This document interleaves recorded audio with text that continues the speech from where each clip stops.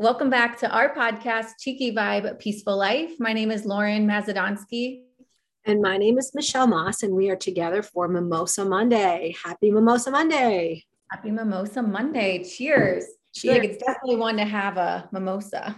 Yes, I think today it'll be fun to share with our listeners our celebrations, which is good to clink a mimosa to. So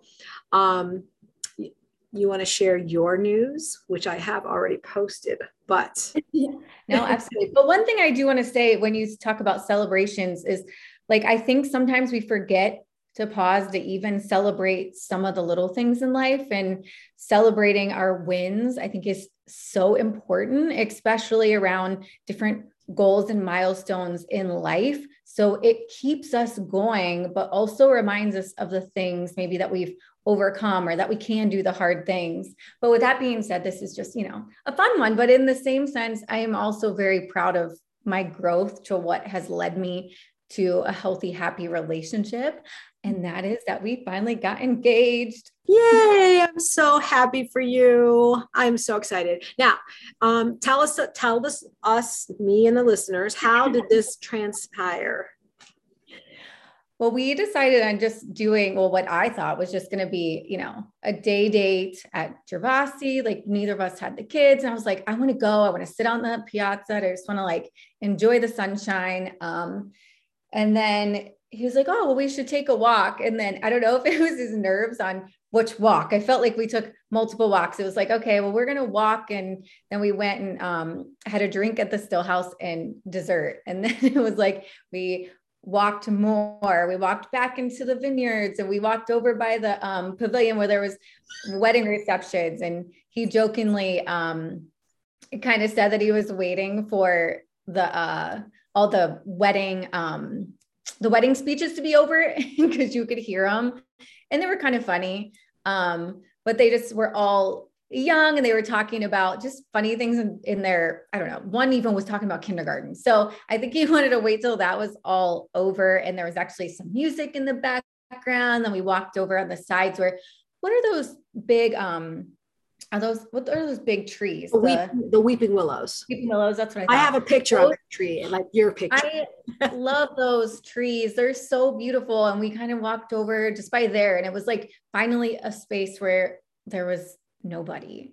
And that was kind of where he did it. It was sweet. I'm, kind of like a shy person, even though I can talk to people on here, but for me, I was really glad that it wasn't in front of a bunch of people. That was just that perfect moment of him and I, and that coming together. And it just felt really special. And it's such a blessing, but I want to say, I think that our listeners need to recognize that when we talk about communicating and listening is a big part of it, Chris knows you enough to know that you wouldn't want to be this giant center of attention in front of a million people, and that he's a true romantic, and he was doing the right love languages, and walked you to the right spot, which is cute too, that it's sensitive that he's nervous and a little excited, and found the right spot where you would be comfortable and he would be comfortable. And again, there's a lot of listening that goes into that to know how the best way to propose to you. So yeah, it was funny because at first I just like cried and like had to, take a deep breath. And I was like, oh shit, I need to say yes. Like you were just emoting. You were just emoting. Yeah. I was just like ugly crying. It's like, I like to call it. And he's just still down his knee. I'm like, I need to say yes. And it was a beautiful moment. So I'm very excited. And well, I guess the bad part is you didn't get anybody getting a picture of him down on his knee, but we got some really cute pictures at Gervasi. And then of course, we had our big Celebrate Appreciate Life party, and Lauren texted me and said, hey, Michelle, are you guys having the party still? Is everything on? I'm like, yeah. I'm thinking, well, yeah. So Lauren and Chris show up, and what did I do, Lauren? I told him Michelle is going to act like a mom. And I did. She said, well, first of all, I wasn't expecting it. So you were kind of putting your hand in my face. I'm like, I was like, well, you're just really exuberant in what you're saying. And then all of a sudden you're like, oh my gosh, you got engaged. And I'm screaming and jumping up and down and, doing the things because I was very excited. And we were hopeful and thought this was coming somewhere down the pike, but to have it actually happen. And then we get to think about planning a wedding, and it's super exciting. So congratulations. And Thank you. Yeah. I still feel like I'm on a high from it. well, you will be for a long time. And I love how you prefaced it by saying, you had to put in the work. That relates to our last podcast that we talked about, and also throwing in the interview with Christy Blackerby that, you got engaged at Gervasi. I mean, it's just like, puts all kind of things together. But the fact that you put in the hard work and you did your own self work and had to work through stuff, and you didn't just jump into a relationship, you didn't just jump into a marriage, you've really put in hard work, recognizing what you need to work on and what, and then Chris put in his own work, so that's a beautiful. Because it could be so easy to stay stuck or feel like I'm not worthy, or comparing to other people that you see on the outside that you're like, oh, I'll never have what they have. But truly, if you put in the work. Right. And I think almost even more importantly than that is, it's easy to say those things. We got to put in the work, but you role modeled what I always say. Actions speak so much more louder than words. We can say anything, but you put in the work, you did it. And you're role modeling for our listeners. This is how you can do it. This is truly the prescription, the recipe, the way to get from in this deepest, darkest, hard part of your life and work your way up to being on the top of the mountain. And I love that. So I'm happy for you. And so that kind of takes into my celebration, which has been hard work to get here. When I mentioned that we had our Appreciate Life party, it was our second annual. We ended up having hundreds of people show up. We had a beautiful, we had beautiful weather, which at first I thought it was going to rain. I was saying to everyone, we don't have to pray for rain. We don't have to do the rain dance. We just have Michelle Moss plan a party outside and it will rain. So anyway, the rain stopped and we had a beautiful setting. Royal Docks provided the beer. DJ Snack Shack had a wonderful snacks, and they have a great story about why they do what they do at DJ Snack Shack. I think I might want Barb to come on our podcast, but their son died. Their son's name was DJ, and he died when he was 10 years old from childhood cancer. And so they started this snack shack, and it represents all his favorite snacks. And then they donate part of their proceeds back to cancer research, children's cancer research, which it's like, these are my people. It's right up my alley.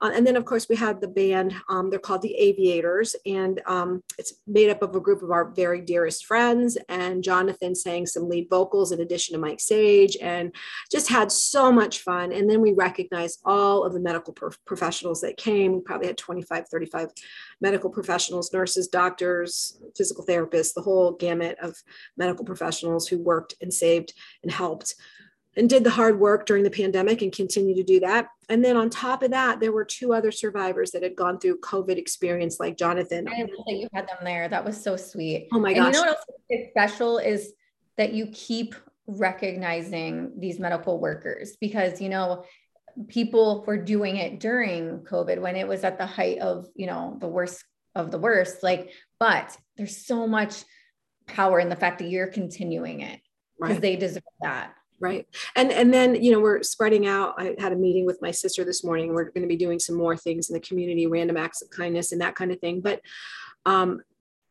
we asked our guests voluntarily to bring $5 gift cards to their favorite coffee shop. And we ended up $450 worth of gift cards that our guests, family, friends, board members, neighbors just donated. And I think that's beautiful to have that show of support and love. And it's not just for John and I, it's for our new friends that are all the medical professionals that we've met and that have become family to us. I mean, they were my family when Jonathan was in there, when I couldn't go see him. So, and again, just back to the survivors, to have 3 of those survivors there, I'm gonna read this to you because this meant so much to me. One of John's nurses, her name is Emily, and she was actually one of John's nurses who was pregnant during COVID. So she's in the hospital working now. She came last year when she was pregnant at our first party, but a year later she brought her son, who's a year old, and she has 2 other daughters. But she said, and I just want to read this. I'm going to see if she'll give me permission to post this on our website. She said, last night, my husband was brushing Hannah's teeth, that's her daughter, and said, Daddy, do you know when mommy goes to work, she saves people's lives? And then Emily said, it's so special for them to meet you guys and understand why I do what I do, especially at this stage when it's hard for them to be separated from me. So thank you for that gift for my children also. And so Jonathan had spoken to her daughters and said, you know, your mommy saved my life. And so it puts concrete example for them that mommy goes off to work, but this is what she's doing. This is somebody she saved. And so for her to say that, of course, when I read that to Jonathan, he was crying like a big baby, but it's a beautiful testimony that even that one piece makes me feel like what we're doing is right, you know? Oh, that was beautiful. And like you said, for the kids to understand and kind of get a little sense of what their mom is doing. Yeah. And the other piece she said after that was that it's so beautiful to see 3 survivors, but it also breaks her heart because there were hundreds that didn't survive. And, you know, it's good for them to see that there are some positive outcomes because they had so much negativity. So again, trying to be a light, trying to share the light, be that force of kindness out there, which is also what Cheeky Vibe is about, you know, spreading good words, good business information about especially female owned businesses in our community. And we have some wonderful, wonderful podcasts coming up that we've interviewed some amazing women. So, you know, we just want to keep being a light. So on our Mimosa Monday, we're celebrating engagements, we're celebrating life, we're celebrating the fact that we have great people in our lives. Yeah. And our listeners, if there is something you are celebrating, reach out to us. We want to know, and we want to be able to celebrate that with you. I love that. Yep. Send it our way. All right. Happy Mimosa Monday. And as always, stay cheeky.